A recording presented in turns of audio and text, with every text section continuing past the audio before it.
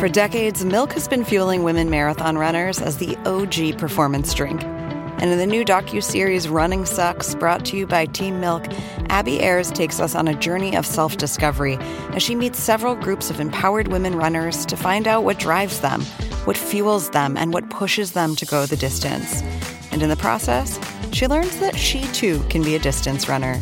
You can watch the series at runningsuckstheseries.com and register for the inaugural Every Woman's Marathon at everywomansmarathon.com. A few months ago, a stingray got pregnant. Except there were no male stingrays in the tank, which raised a question. Who's the daddy? Who's the daddy? Who's the daddy? But scientists think there is no daddy. And it's not just this stingray. All kinds of animals are getting pregnant all on their own. This week on Unexplainable, what exactly is going on here? Follow Unexplainable for new episodes every Wednesday. Hey, before we get started, I have a quick word from our sponsor, lynda.com. If you've been making New Year's resolutions to improve yourself, pick up new skills, or just have fun, you could go to lynda.com and find the courses that are now being used by over 1 million people, spread across 3,000 courses on topics like web development, photography, visual design, business, plus software like Excel, WordPress, and Photoshop. It's all taught by experts. And when you have an account, you can take as many of the classes you want, all for the same price. But that price is going to be zero if you take our 10-day free trial by visiting Lynda, lynda.com/longform. You'll be helping support the show, plus getting yourself 10 days of access to every course on lynda.com, even if you're on your iPhone or Android device, plus all the new courses they add every week. Some stuff I thought looked pretty interesting is a podcasting with GarageBand course, a getting things done course, and a grammar fundamentals course, which I could probably use. Do something good for yourself in 2015 and sign up for that trial at lynda.com/longform. Thanks, Lynda. Now on to the show. Welcome to the Longform Podcast. I'm Aaron Lammer here with Evan Ratliff and Max Linsky. Good morning. Hey, you guys. Fine morning it is. Great week here in the office. Evan Ratliff, 3-time nominee for this year's National Magazine Awards. Well, not personal. I like to think of it as personal. For me, it's personal. Actually, I didn't do anything on those stories. I like to think of the Atavist got 3. And you, the Atavist. What are you nominated in? We are in reporting, feature writing, and multimedia. It's actually our 3rd in reporting, nomination reporting, and our 3rd in multimedia both, I think. It's like an annual tradition for you guys now. If you're interested in checking out way to find those Atavist stories and all of the ASME nominees, you can go to longform.org. We got a whole list of them there. It's probably the easiest way to plug into a great universe of reading. Yeah, congratulations to everyone, but mostly Evan. Yes. Evan. Who's on the show this week? On the show this week is Anand Gopal. He is currently a National Book Award finalist for his book, No Good Men Among the Living, which is about the experiences of Afghani civilians during the war. Is Afghani the right way to refer to people in Afghanistan? I think so. Okay. Of Afghani civilians, it's a side of the war that is kind of underreported on, I think. And the story of how he did it is pretty incredible. He was a physicist who had no writing training, who found himself living in Kabul and going into the countryside in Afghanistan and doing the research that resulted in this book. That is wild. You hear about his writing from Matt Akins. Matt Akins, yeah, he's a friend of Matt Akins. Matt Akins, Longform Podcast #1. Yeah. We got to have Matt Akins back on the should. show. It's been like 7 years. And also, if Matt Akins says this is the one book you should read about Afghanistan. Yes, he's fairly knowledgeable on that topic. Yeah, I'm excited for this one. I would say, Aaron, this is like as excited as you have been about a book in several years. I was very excited about this book, and we had a really interesting discussion about it. It brought up this is not an easy book to report. There are a lot of issues implicit in doing a narrative like this. Fact-checking, all the things go along with it. So this is an interesting one. I look forward to people hearing it. Do we have any sponsors this week? If you want people to hear what you have to say, you should try Tiny Letter. It's a simple, elegant way to send an email newsletter. We thank them once again for their sponsorship. For now, here's Aaron with Anand Gopal.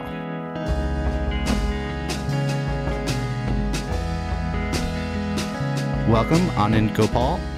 I might have fucked that up, but I'm just gonna roll with it. I was just asking you my traditional NPR levels question, which was what you had for breakfast, and you said that you go to bed at 5 a.m. and wake up sort of past the breakfast hour. When you're living in Iraq or in Kabul, do you have like a 9 to 5 work day? We'll get to how you got there, but I'm sort of curious as to like how someone ends up in that kind of a pattern while doing a lot of work.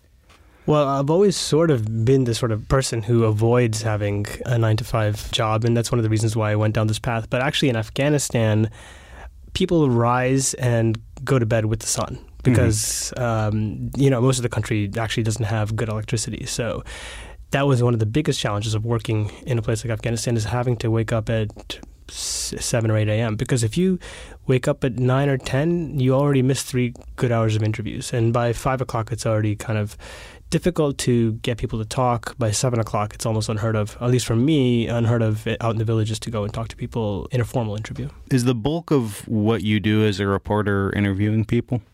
No, there's a lot of just going to places and getting a sense of things, too. In fact, when I first moved to Afghanistan, which was back in 2008, I hit the road with a motorcycle to the southern provinces where the fighting was the most intense.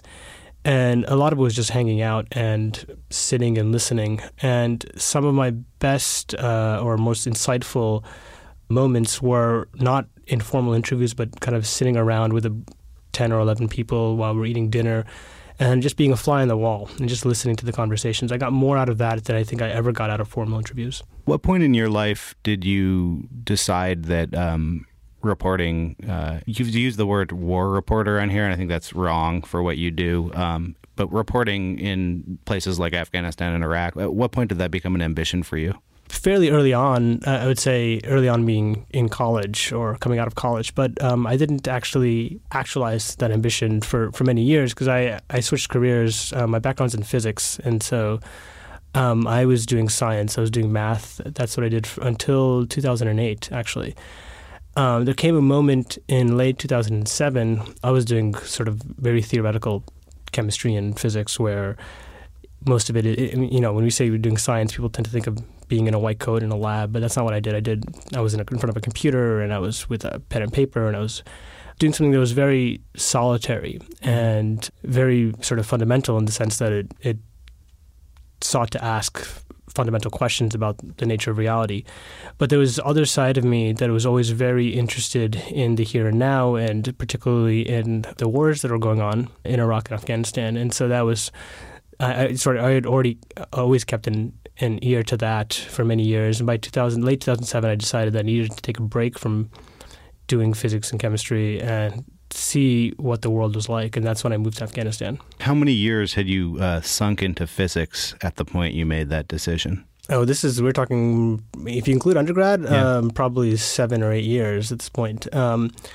The sort of initial spark came when I was in college, and I was living near the Twin Towers on 9/11, and so I saw the attacks in front of me, and I actually spent an hour under a car with somebody else who was worried that his loved one was in the towers. So I had seen all of that. I knew people who worked in the towers and the restaurant at the top, and I actually was displaced by the attacks, and I ended up living, because I went to NYU, so I ended up living in a hotel for a couple of months because of that. And so whether I wanted it or not, sort of the Middle East and South Asia sort of forced itself onto my consciousness. And so since that point up until 2008, I was always following that story. I mean, most people when they're thinking of shifting careers to writing, like might take a class at the Learning Annex or, like submit a few pieces and see how it catches. That's a pretty extreme move going straight to Afghanistan. Did you have a plan for what you were going to do there or how you were going to turn this into a career? Well, I had no plan, and I should say for anybody who's listening that you actually should submit pieces to the Learning Annex or take classes there because, I got very lucky. I moved to Afghanistan in 2008, and at that point, the war in Iraq was beginning to wind down. The sort of peak intensity of the fighting was 2006 and 2007 in Iraq, and so by 2008, the fighting was beginning to abate to some extent, and that meant that media attention was also beginning to abate. And at the same time, Afghanistan was beginning to really pick up. 2009, up until then, was the most violent year. And 2008, up until then, was the most violent year. So every year sort of broke the record of the previous year. So I landed in early 2008 when people were just beginning to reacquaint themselves with Afghanistan after the 9/11 attacks and the invasion at that point. And so I got lucky, but I don't know how reproducible that is, and so I wish, if I were to start today, I probably would, go take a class of learning. It's funny. I think we had Matthew Akins on the show. He was actually the first guest, and I don't actually remember who he asked this of, but he asked some senior war correspondent, like, hey, I'm thinking about going to X place. What do you think? And the guy was like, don't do that. Like, absolutely. Like, there's a lot of things I feel like people are like, yeah, like, change your life, like, go do something else. But very few people would encourage another person to go into a war zone. It's almost like a taboo that you can't, in good conscience, encourage someone to follow their dream to Kabul. Did you have like a support structure or any one thing there? Or? Yeah, I didn't actually have much of a support structure. I knew very little about the country. I didn't speak the language. I read a couple of books about it. But, on the flip side of that was that when I landed in Afghanistan, because I was sort of unattached, I wasn't connected to a bureau, I didn't have a translator, I was able to tap into networks and milieus that I wouldn't have probably had access to if I'd gone the traditional route, which is, you work your way up to becoming a foreign correspondent. Yeah. You get sent overseas and you're operating out of a bureau. So, for instance, when I first got to Afghanistan, for the first couple of months, I was living in a huge hall with migrant workers from around the country and also from Pakistan. Nobody talked to each other because everybody thought that the other person was a suicide bomber or, somebody sent to do an attack. Yeah. And we would lie in a big sort of row, and somebody would come 2 times a day and dish out some sort of soup or goulash or whatever to everybody. That was the environment that I was in. And what that did for me is, number one, it forced me to learn the language very quickly. Yeah. Whereas if I had gone the other traditional route, probably it would have taken years to learn the language. I'm going to embarrass myself here. That language is Dari. Dari. Which is essentially Farsi. So Farsi in the Afghan version is Dari. Okay. And that's the lingua franca of Afghanistan, and that's the language of Kabul. So, it forced me to learn the language, and it also connected me to people who typically don't get a chance to interact with Western journalists very often, which are, for example, day laborers, or in this case, many of them came from the South, where the war is being fought. And so I was immediately interested in some of their stories. And so that was a great benefit. And I think, if you are somebody who's looking to start out and wanting to go, and I think you shouldn't do it, but if you do it, that, you should try to seek out those communities and those milieus that are perhaps off the beaten track and not the ones that journalists tend to speak to. I feel like we should just pre-record a parental advisory before all these interviews. It's like, don't go to Afghanistan. Do not go to Afghanistan. Don't go to war zones. Yeah. Maybe in a decade you can go to Afghanistan, but don't go to Afghanistan right now. So how deep into an experience like that did you publish your first story from Afghanistan? Well, I actually started with a very small wire service called Interpress Service, and it took me about a month, I would say, to publish a story. And I went to a refugee camp and published a story about internally displaced people and refugees.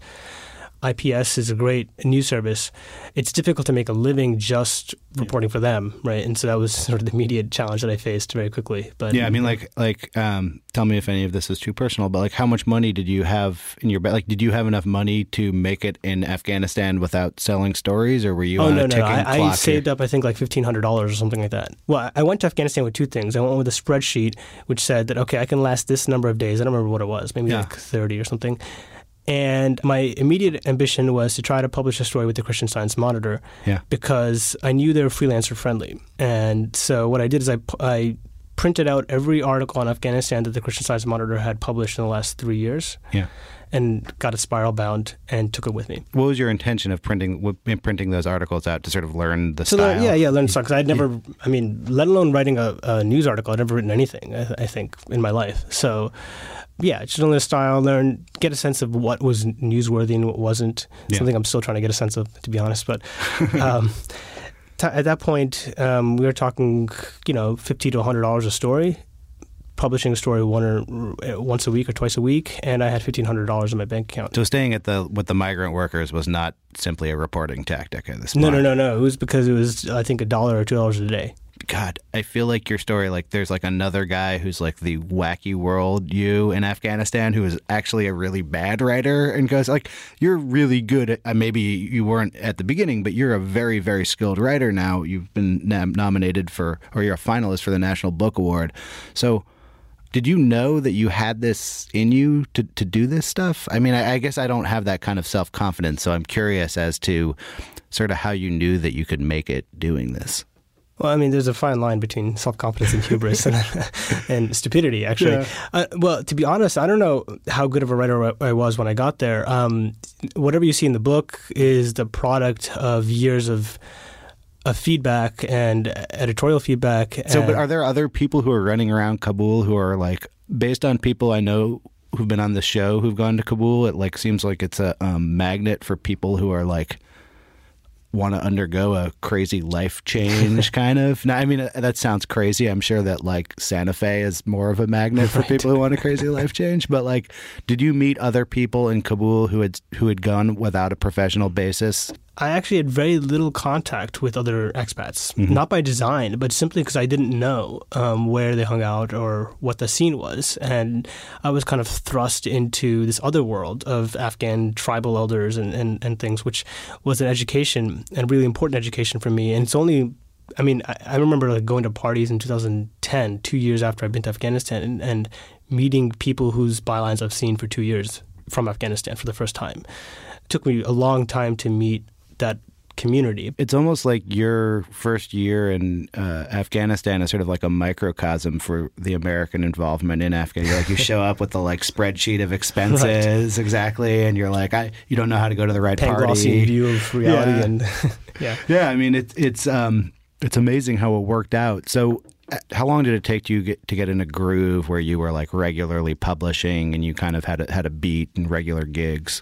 Well, I sold my first story to the Christian Science Monitor a couple of months in. There was this old Russian cultural center, which was one of the nicest places in Kabul back in the 80s and 90s, which had been reduced to rubble during the Civil War. And the only thing that was surviving was this sort of huge painting of Lenin, but underneath it was complete rubble and opium addicts. And so it was an opium den. And so I sold that story, and from that I began working with the Monitor, essentially became their correspondent. And I just kind of continued the path that I'd started in, which was sort of living in these strange communities. And so 4 months into my stay, that's when I hit the road with the motorcycle and went down to the south where the fighting was happening. And Afghanistan's sort of incredible in this way because of the hospitality.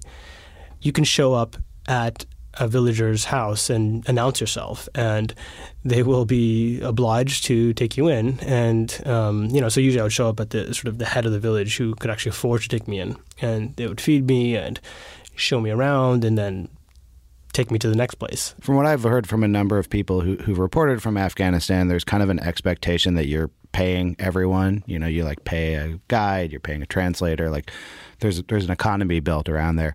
Do you feel like not having the money to do that helped or hurt your reporting early on? It helped. It helped in this strange way because it forced me to improvise and be entrepreneurial in a sense.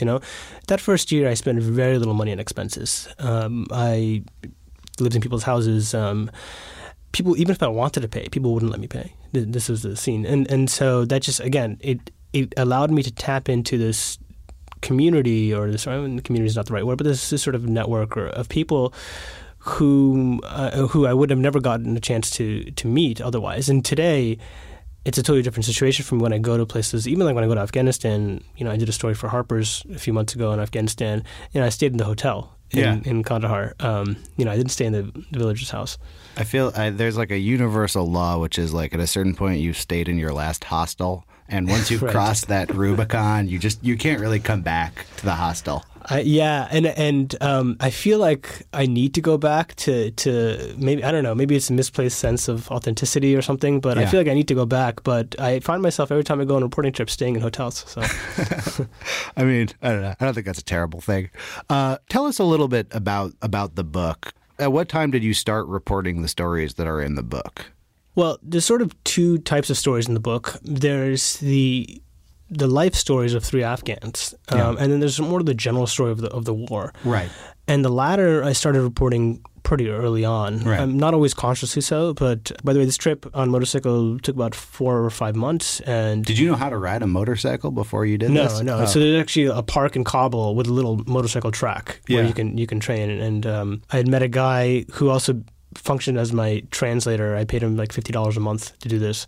His English was slightly better than my Dari at that point, but he knew how to ride a motorcycle, and he actually had one at first. And so we used to go into this track and practice. But the best practice, of course, is hitting the road.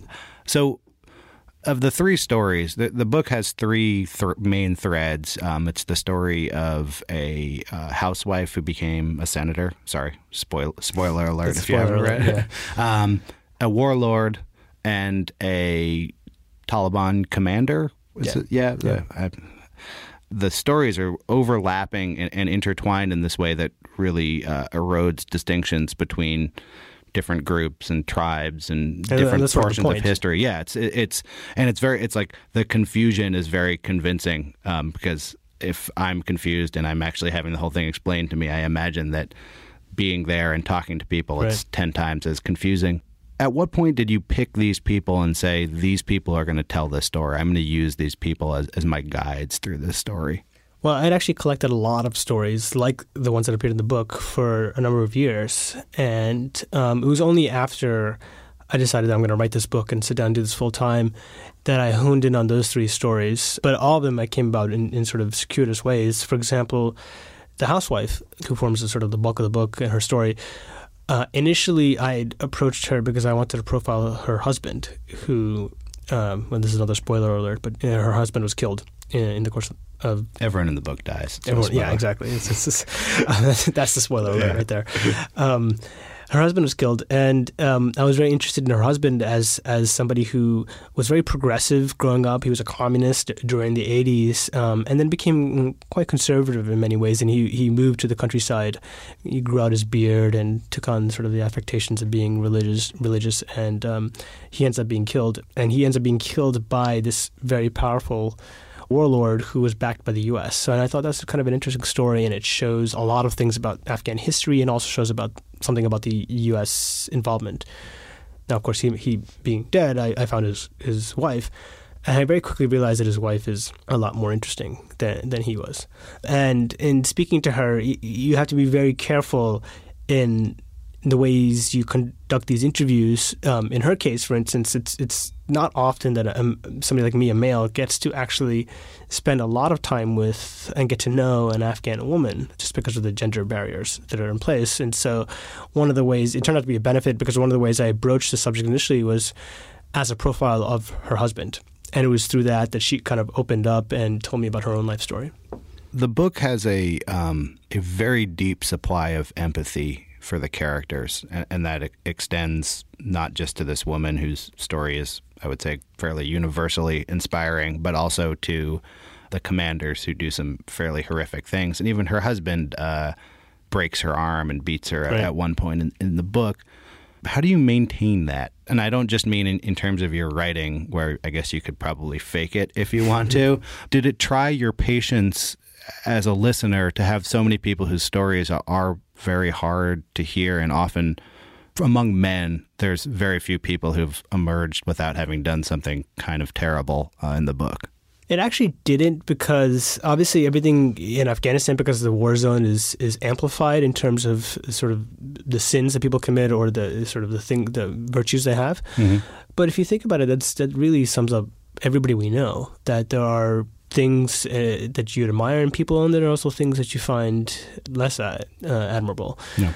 And I think what helped me in this case was in meeting these people and interviewing them, is I actually got to know them even before I dived into interviews and getting to know them as people and knowing that real people are complex and contradictory and do multiple things allowed me to sort of brace myself for the interviews that came. And that's not just the case for individual characters or people, but that's the case for Afghanistan as a whole. There were so many times where I was just exasperated by things in Afghanistan, whether it be the violence and the killing or simple things like the electricity not working. And there's so many times I would just be sort of inspired by sort of generosity that I found in Afghans and the ways in which I've sort of learned so much about myself and about the human condition in general from talking to Afghans and going to villages. So as you said, I think quite correctly, this book is sort of alternates between the major strands of Afghan history and these three human strands. I thought your account of the major strands in Afghan history was the most coherent I've ever read. Like my experience, and I think this is the experience of many Americans with the Afghan war, is having read the New York Times daily coverage for, God, I guess it's a decade now? Decade. 13 years. 13 years. And then I've read people like Matthew Aikens' reporting in places like Rolling Stone and various magazine reporters. But I've never read a book about Afghanistan before. And there's almost nothing that you can say that is not controversial in some way. How did you start putting together that official history of Afghanistan that's in the book? Well, I came into this with a very different notion of what the war was about. I would say probably it was a very Manichaean notion because I thought that there was these recalcitrant Taliban terrorists and they're fighting out of religious zeal. And they were there was the U.S. and the Afghan government. And that was that. But traveling through the countryside in my first year really forced me to confront those notions in a very immediate way because, one of the things I was really interested in every time I got into a village was I would try to understand the history of that village. So I'd ask people, especially the elders, because I usually was around elders. I would say, do you remember when the Russians came? What was that like? And they'd have these incredible stories about how, Russian tanks, when they first rolled in, this is 1979 or 1980 for many of these places, what they felt, what they thought, or when they first heard that communists had taken power. And in fact, many of them initially were neutral to this question. They're like, okay, fine, communists took power. And then they began to narrate a history that was so radically different from the history that I'd gleaned from the various books that I'd read. Yeah. Particularly if you asked them about 2001 and onwards, because people were saying things like, well, in 2001, we loved the fact that the Americans were here. We were so sick and tired of the Taliban. There's no jobs. There was no future in this country. And, we were hoping that the U.S. would come here and actually improve our lives. And we supported them. And it turned out that a lot of the people that the U.S. supported ended up being killed by the U.S. And that was very revelatory for me. And it was very coherent. And then, when they gave the stories and when I went back and researched it, there was actually a coherent story there. But, I think you could only get at it by going and speaking to the people who are in those areas where the war is being fought. One of the unfortunate tragedies of this conflict is that the ability to report has been so constricted now because of kidnapping and other things. And so most of our reporting comes from places like Kabul, where you get a very different view of things. So little of the reporting comes from the areas which are being fought over. And I think if people actually went there and spent time there, if they were able to, they would actually come to the same conclusions that I did. Maybe this is a misperception from the media, but it seems like kidnappings are almost like a trend where you'll hear about very, very few kidnappings in a region, and then all of a sudden, every random freelancer who walked through got kidnapped. How does kidnapping get popularized in a country? Well, kidnapping has always been a major threat in Afghanistan. And even going back to, I think, 2003 or 2004, there were Westerners who were traveling outside of the usual areas who were being killed. There's a very famous case of a Red Cross worker who was killed, journalists who were kidnapped and their translators were beheaded. That's always happened. One of the things, and it's a sort of a theme, implicit theme in the book, is the ways in which the terrorists and the U.S. government, in a way, kind of mutually constitute each other, because the U.S. calls somebody a terrorist, then the terrorist group goes and does something as a terrorist and gets on the news and gets recruits, and then the U.S. says that you're an even bigger terrorist than you were before, and it just kind of continues. Yeah. Sort of a vicious circle. And that's sort of the thing with kidnappings too. I mean, I reported in Syria pretty early on in 2012. Yeah, that was for Harper's? For Harper's, yeah. It was about a year after the uprising started. And the threat of kidnapping was still there, but it was nothing like what it is today. Because I mean, that was like right in the sort of Turkish-Syrian border area, right? I mean, I was reporting from the same place where James Foley and Cantil, who's currently in captivity, were taken from. I, in fact, was in the same internet cafe that they got taken from just about a month before. But, once you kidnap somebody, you can get on the news, and also it's money, ransom. Right. And then that those news stories also prove the hypothesis that, like, you can get on the news by kidnapping people and get money. You can get funded, and you can get on the news by this, yeah. How do you judge like personal safety in your own work? Where are the limits for you? Well, it's interesting because I was thinking recently about what it took reporting-wise to report my book, and I think, honestly speaking, that if I set out to write this book today, I don't know if I'd be able to do it, specifically because of the Taliban character, who's one of the three people I focus on, because I actually spent a month and a half or almost 2 months living with the Taliban and getting to know them and interviewing them. It's still possible to do that today, but it's much more risky than when I did it back in 2008. And it's because once somebody establishes that this is a way to be a group, which is to kidnap and raise funds, everybody will want a copycat. And so it's very, very, very risky to go and embed with the Taliban today. So how did that come about in 2008? How did you get that embed? Well, it actually was a very long process where, when I got there, one of the things I was interested in obviously was the Taliban, because they're the other side and we don't hear anything from them. And I was thinking, what could possibly compel somebody to join a group like that? There's a group that I actually I can't identify with almost anything about this group. What would compel somebody to join that group? And it was too risky to go out into the countryside and just meet them. In fact, just shortly before I arrived, this was a case of a prominent journalist who had been kidnapped, and his fixer was beheaded by the Taliban. So it's very risky. But I realized that there were Taliban and al-Qaeda members who were imprisoned in the main prison in Afghanistan. And through some contacts, I learned that there was somebody there from Malaysia who happened to speak Tamil, which is a language I happen to speak. And this person was in prison for drug trafficking charges, but he was being held in the same block of the prison as all the bigwigs of the Taliban and al-Qaeda. And so I began posing as his relative and sneaking into the prison about once a week. And I did this for 6 or 7 months. And through doing that, I got to know a lot of these Taliban leaders really well. And I was able to win their trust. So when you're like there, who are you to them? Like, how do you introduce yourself? Well, I said I'm an American journalist. Okay. I mean, I think you don't want to lie to them, because then they'll, if they find out, they'll accuse you of being a spy. And so I said I was an American journalist. There's nothing they could do to me there in the sort of controlled conditions of the prison. And so they had no choice but to they could either ignore me or talk to me. And a lot of them were actually really curious, because most of them, I'd say almost all of them, probably had never met a foreigner before. Certainly never met an American before. And so they were just as interested in me in many respects as I was in them. Eventually, I got them to give me a letter with the imprimatur of the leadership of the Taliban based in Pakistan, saying this guy's okay. He's not a spy, and we're going to send him out into the battlefield, and you can, you have to protect him, and you can't do anything to him. Did you take that letter to be genuine? Like, what's sort of the trust level necessary to take a letter like that?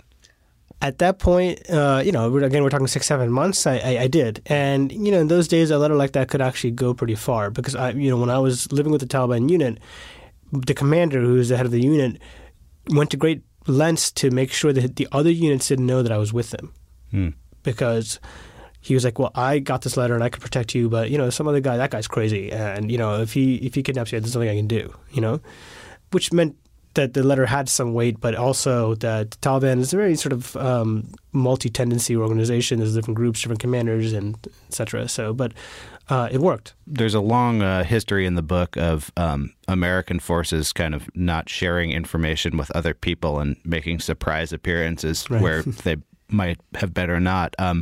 Were you concerned about being in a Taliban camp as an American citizen? Is that something you report to the army that you're going to do beforehand? Or? No, I definitely did not, because they'd probably track me and maybe kill all of us. Is this a Taliban group that's in an area that's an active combat area? Active combat area, yeah, definitely. And we saw American patrols going by all the time.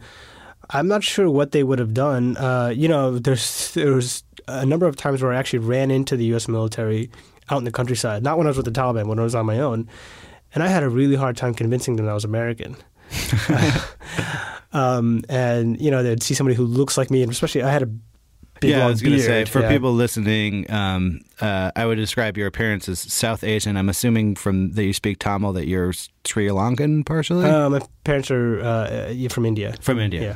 Yeah. Like when you were walking around in Afghanistan, would people take you to be a native? Yeah, usually, yeah. And even when I spoke Dari in my accent, I can get away with it because people think, oh, he's just from like 3 valleys over when they speak differently or something. So when you're like embedded with the Taliban, which is a pretty unique opportunity, I as far as I know, that's like probably I could count on 2 hands the amount of people alive who've done that, or maybe even less, maybe 1 hand. I don't actually know who else has done that.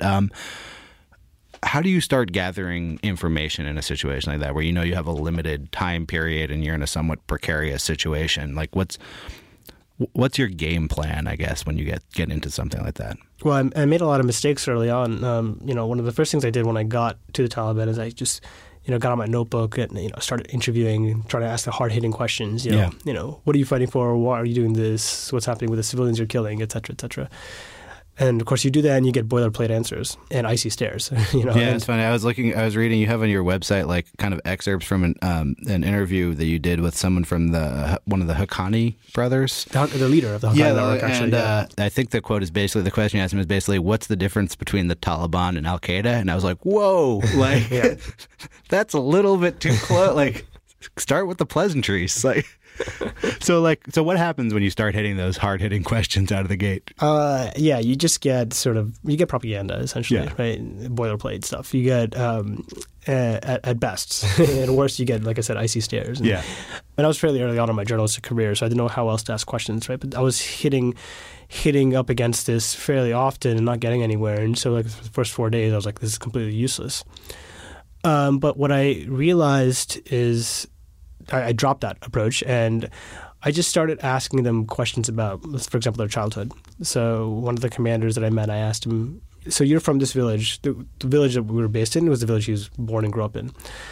And I said, okay, how was the village like before the Russians came? And he just went on about, and probably embellished a little bit about all the fruits that are available and how you can go anywhere and it was peaceful and everybody loved everybody. And then I said, okay, what's the most memorable moment you had in that period when you were a child? And he must have been like 7 or 8. And he went on to this long story about something that happened when somebody, his neighbor took something from him. And people love to talk about themselves. And he began to open up. And, very subtly, something shifted. And it no longer became about the war and the Americans versus the Taliban. It became about him being an Afghan and his experience. And I found that I got very far doing that. And so I would just spend hours talking to people and getting their life stories and getting their memories until the point where about 3 weeks in, I was almost completely accepted as somebody who is just a journalist and this is what I'm doing. Would you do audio recordings of those? No, never. Because, you have to convince them you're not a spy. And it's strange enough to see for them to see me writing. Because, most Taliban are the commanders tend to be literate, but the fighters not so much, and also the villagers definitely not literate. And it's already interesting for them to see me like writing in a notebook, and they all sort of crowd around and watch me write as I do. What did you turn that experience into? The experience of being embedded with the Taliban? I had all these great ambitions to do something with this and write this piece about it. Yeah. I actually ended up writing very little about it at the time because I came back to Kabul and I was just thrust into sort of news coverage. Mm-hmm. But what it did do is it allowed me, I feel like, to understand the Taliban in a way that I probably wouldn't have otherwise. It gave me a sense of perspective and it gave me some contacts.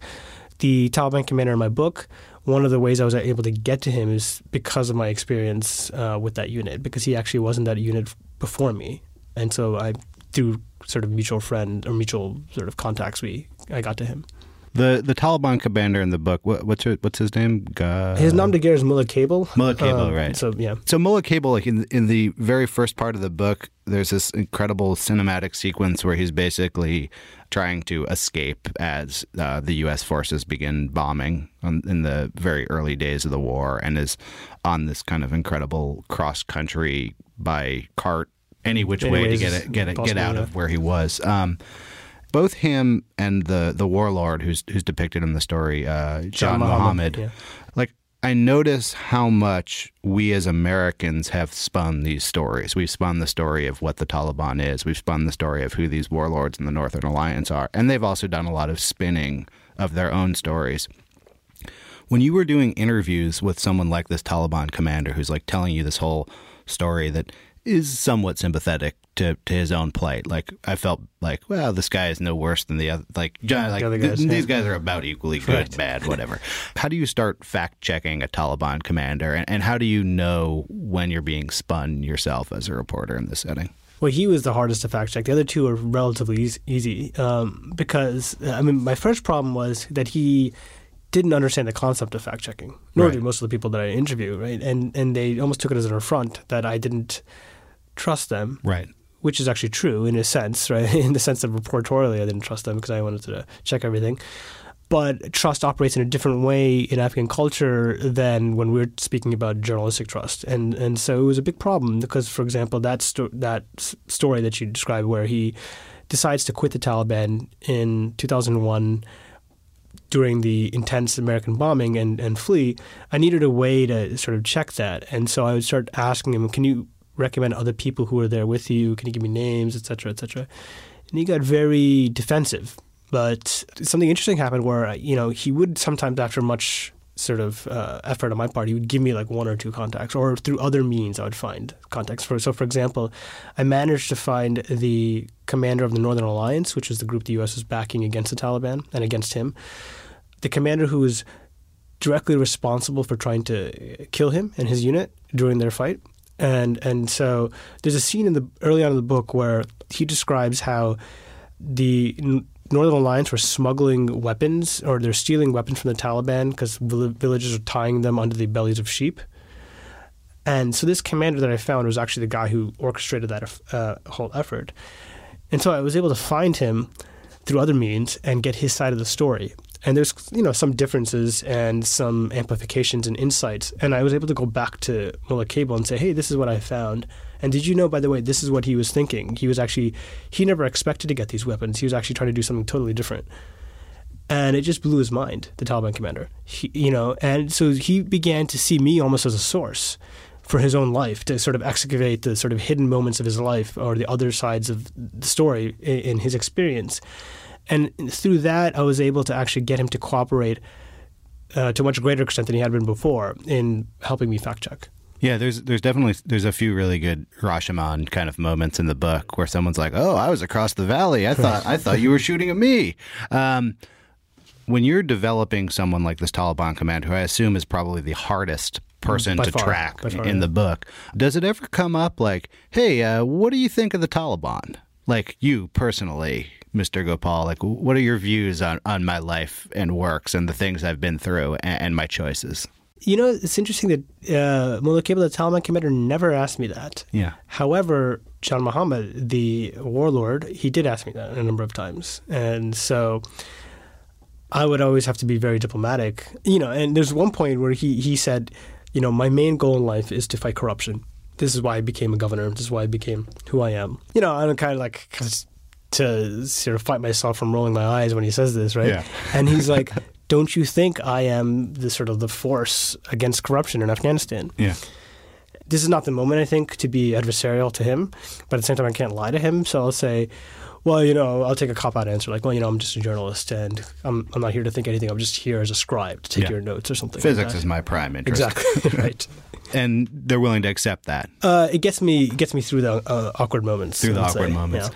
One of the things I noticed while I was reading the book is that the official American sort of military story of the war. We went in, we were going to do this, but then we had to go to Iraq, and so we had to leave the JV team over there in Afghanistan, and that's why this didn't work out, but it would have worked.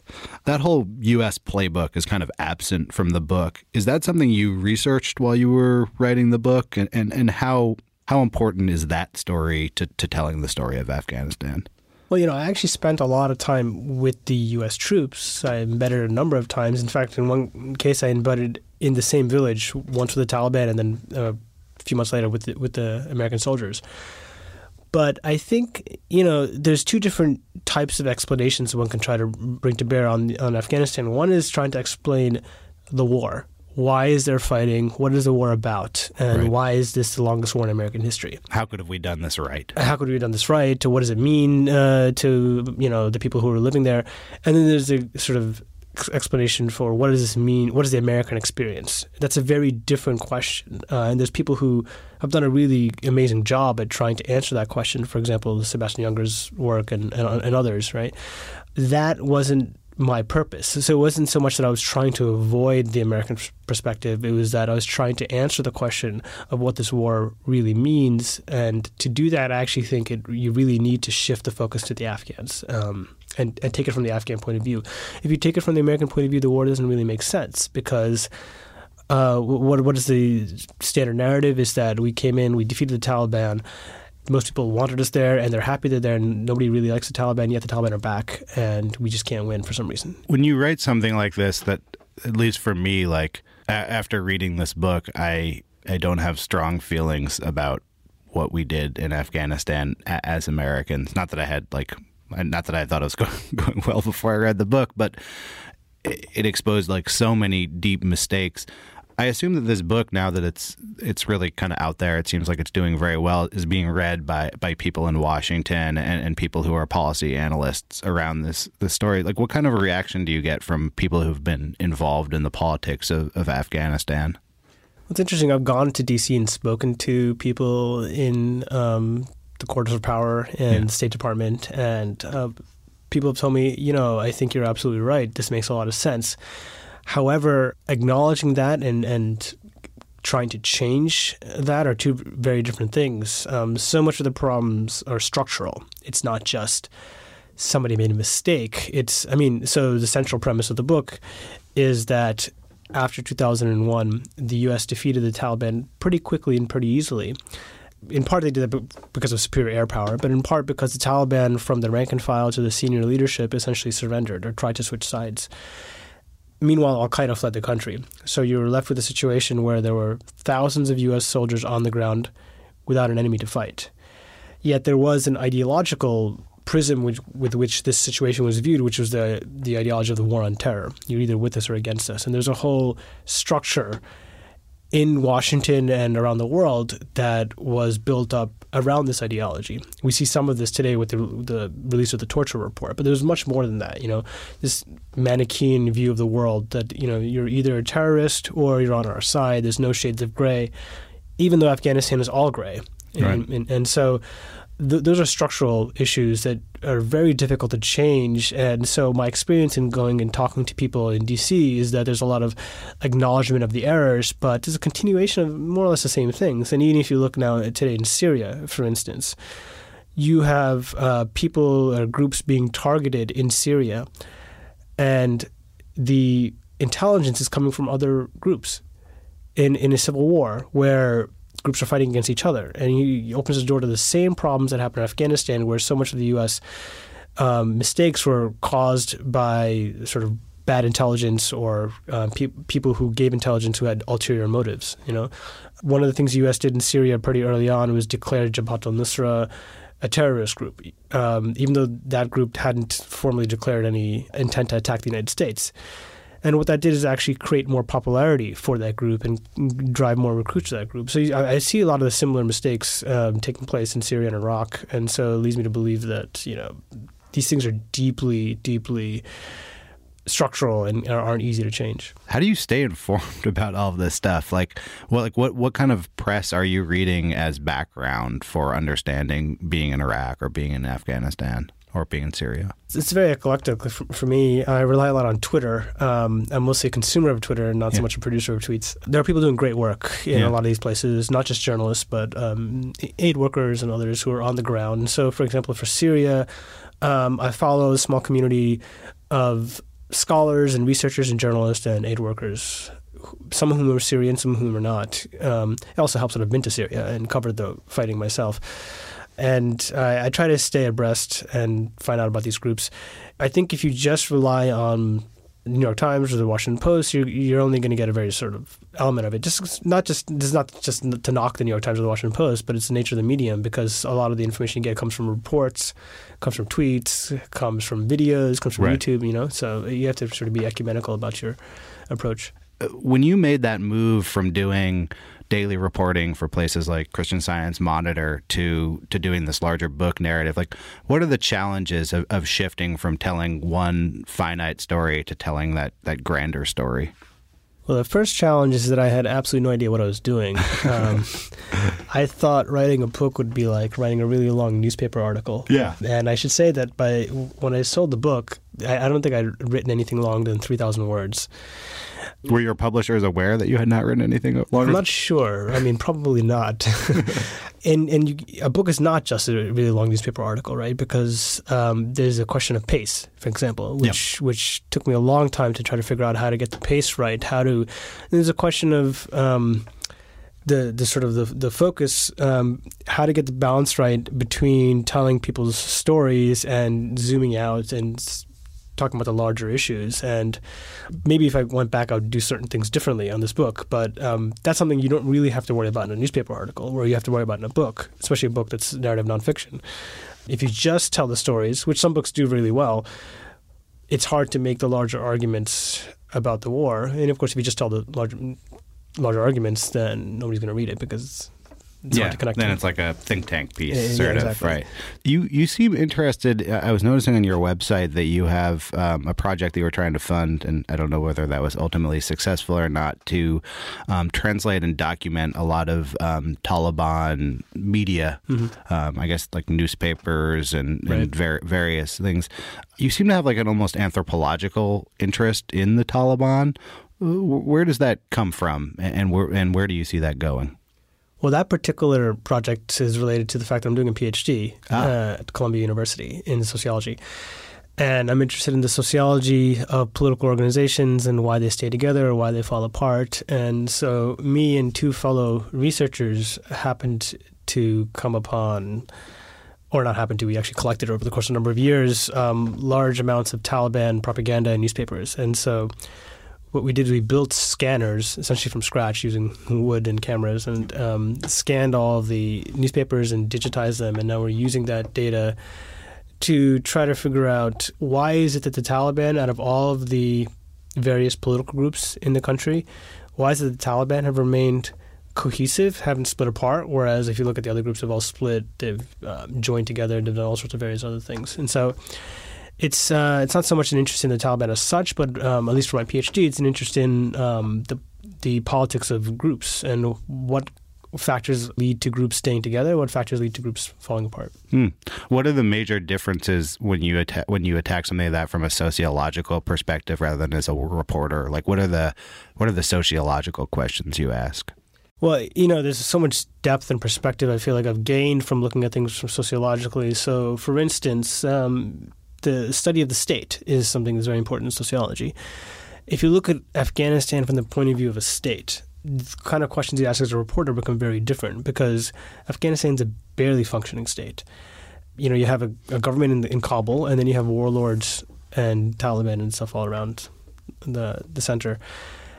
And then, looking at it from that point of view, the whole country looks very different because you're no longer asking just a question of how do you stop fighting, but also the question of what conditions can there be so that the state survives. Right now, the Afghan state gets all of its funding from the West. And here, when I go to D.C., people say, yeah, it's a problem. We should just keep doing that because we need to fight terror. Well, then there's no end to that. You're just going to keep funding the state, and the moment you pull the plug, it's just going to collapse. So you have to start thinking about other ways in which the state can survive. That, for me, at least, came from thinking about it sociologically. In studying groups like this from a sociological perspective, do you even see something like the Taliban as a contiguous idea that extends back to the Russian days or the early the Talibs? I don't know how to pronounce. Talibs, yeah. Well, I mean, there's certainly a core of people who share a common experience going back 30 or 40 years from the 80s, which we can call the Taliban. Yeah. But, if a Taliban member today who had been around since the 80s was able to speak to his former self in the 1980s, they would almost be unrecognizable in many senses because this group has changed so radically. Today, most members of the Taliban were too young to remember the period when the Taliban were in government. Yeah. So there are people who came of age only knowing the American occupation and the war. Certainly most members of the Taliban have no memory of a world before war, before 1979. So this is their normal in a sense. So compare that to the Taliban of the 1980s who actually grew up in a peaceful environment and grew up and actually, so you can see that, for example, when tribal elders in Afghanistan get assassinated by the Taliban.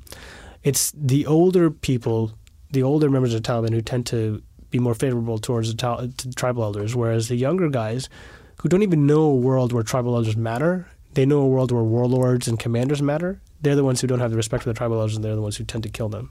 In terms of defining what a group is, in terms of the sociology of how these groups are studied in an academic context, what defines a group? Do you look at something like IS as truly a single group, or do you see that as sort of a shorthand that the American media uses to lump a varied movement? Yeah, I mean, this is definitely the case with both ISIS and the Taliban, where they are bogeymen. They're the enemy du jour, and so it's very easy. And you saw this in Afghanistan, and the book goes into this. Essentially, anything that the U.S. or the Afghan government that the U.S. is supporting didn't like became labeled as Taliban. Yeah. Drug trafficking is a perfect example, where some of the biggest drug traffickers in the country are members of the Afghan government who are being supported by the United States and the CIA. But the drug traffickers that the U.S. doesn't like, they're just labeled Taliban. Right. In Iraq, what we call ISIS is there is a group ISIS, but there's also others who support ISIS who are tribal groups. There's a Sufi group that's an insurgent group that fights against the Iraqi government that's allied with ISIS that gets sometimes lumped in together with ISIS. And then there's this weird kind of recursive effect where the U.S. says all of you people are ISIS or all of you people are Taliban and attack them or target them as such, and then almost creates the very reality that they mistakenly had brought into fore, because people then make alliances and become Taliban or ISIS. When you're trying to tell a story like that in a news story, are you looking you have some really excellent cinematic sequences where I was like, wow, if I had written that, I would be like, that's fake. There's a sequence in the book where there's two guys who are competing to be the governor of this town. Right. One has been sort of officially appointed, and then another one gets appointed by a different body. So they're both supposed to be accepting guns from surrendering Taliban. Right.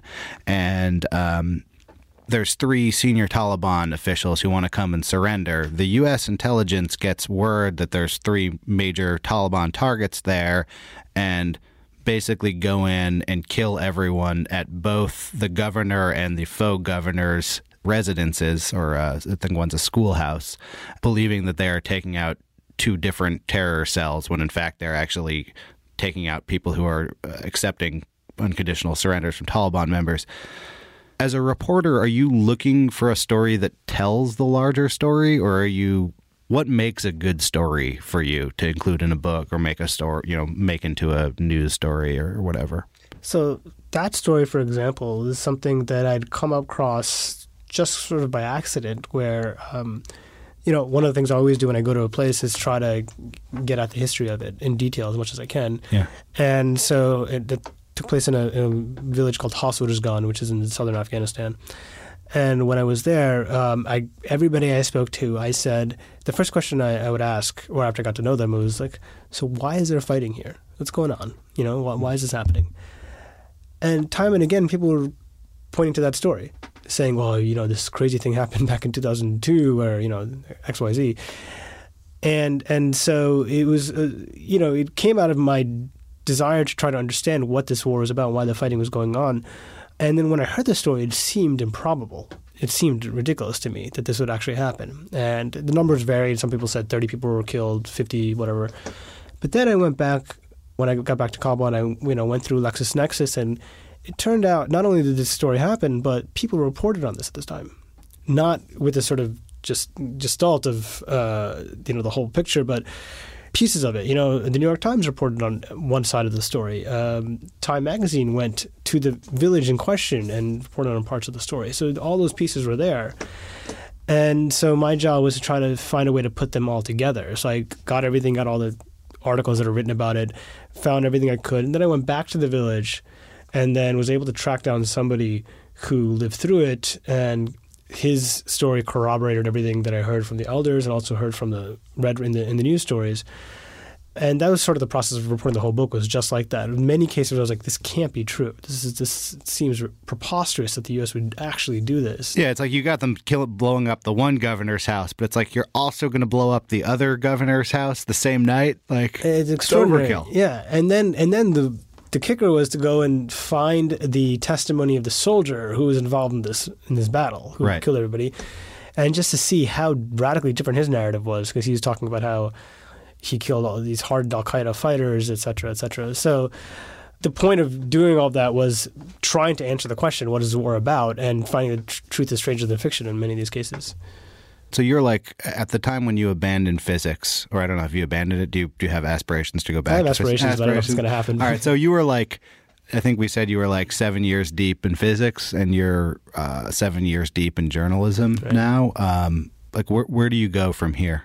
Well, I've gotten more interested in storytelling and telling stories, so I'm definitely don't want to go back to daily reporting and the production of news. I think I'm interested in trying to get at the deeper aspects of some of these conflicts, particularly in Iraq and Syria. And so for me, that means trying to get to the point where I was in Afghanistan, of knowing the country and speaking the language. So I'm learning Arabic now, for instance, which is, by the way, a lot harder than learning Farsi.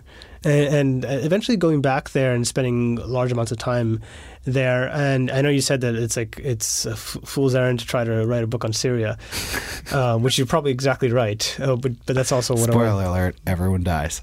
Right, exactly.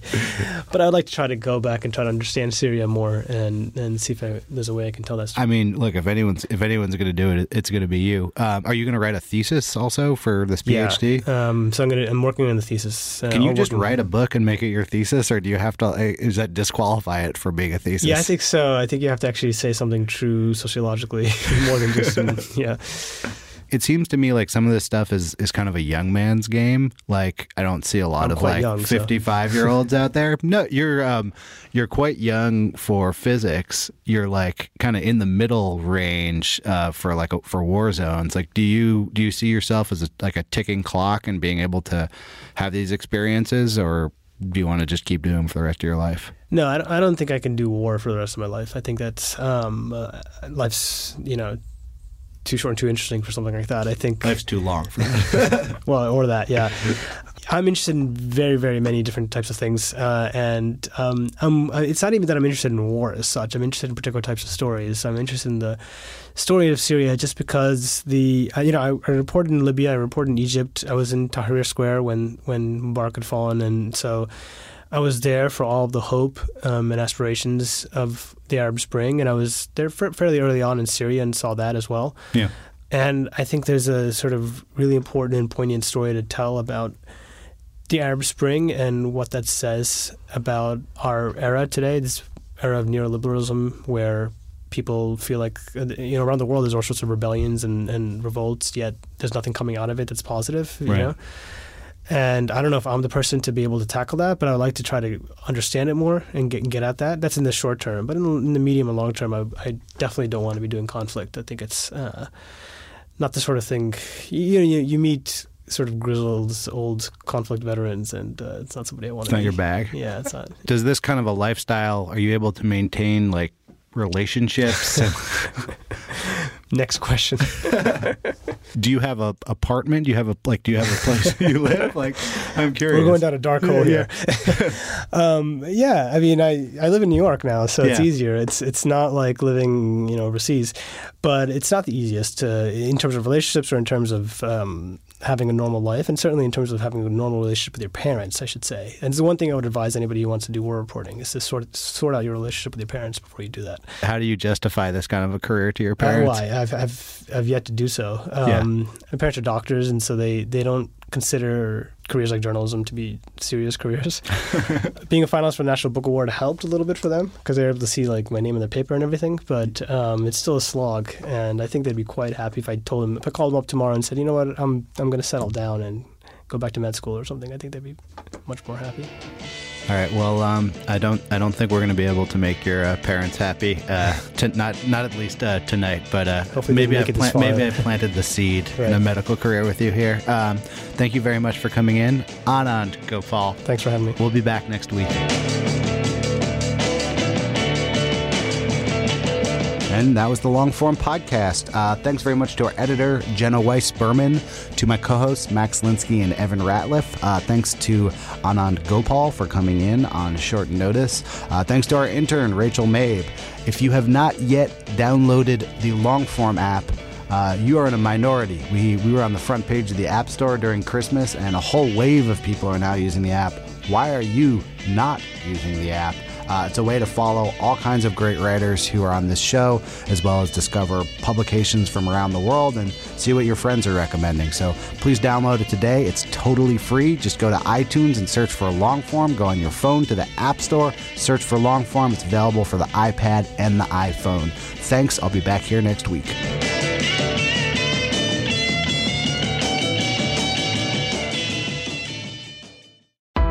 Why do you run? Why does anyone? I always thought that runners loved running, and that's not the case. Most runners hate running, but they choose to do it. In the new docuseries Running Sucks, brought to you by Teen Milk, Abby Ayers learns why women runners everywhere are driven to go the distance. It really is about taking my power back and proving myself wrong. Teen Milk is about fueling women's performance and helping them along their marathon journeys. You can sign up now for the inaugural Every Woman's Marathon taking place in Savannah, Georgia on November 16th, 2024. Learn more and register at everywomansmarathon.com.